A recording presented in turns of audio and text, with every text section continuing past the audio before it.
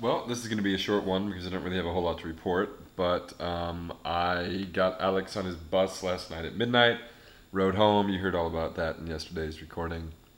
And then this morning I woke up. I went to the gym with Papine. I kicked my own ass by doing my full workout, running a couple miles, and then lifting weights and doing all the exercises.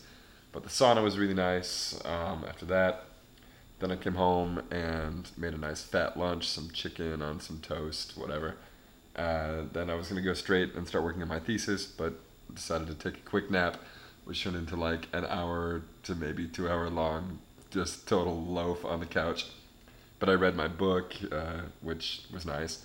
And then I finally went down to Kickstart Breda and I worked on my thesis for a few hours.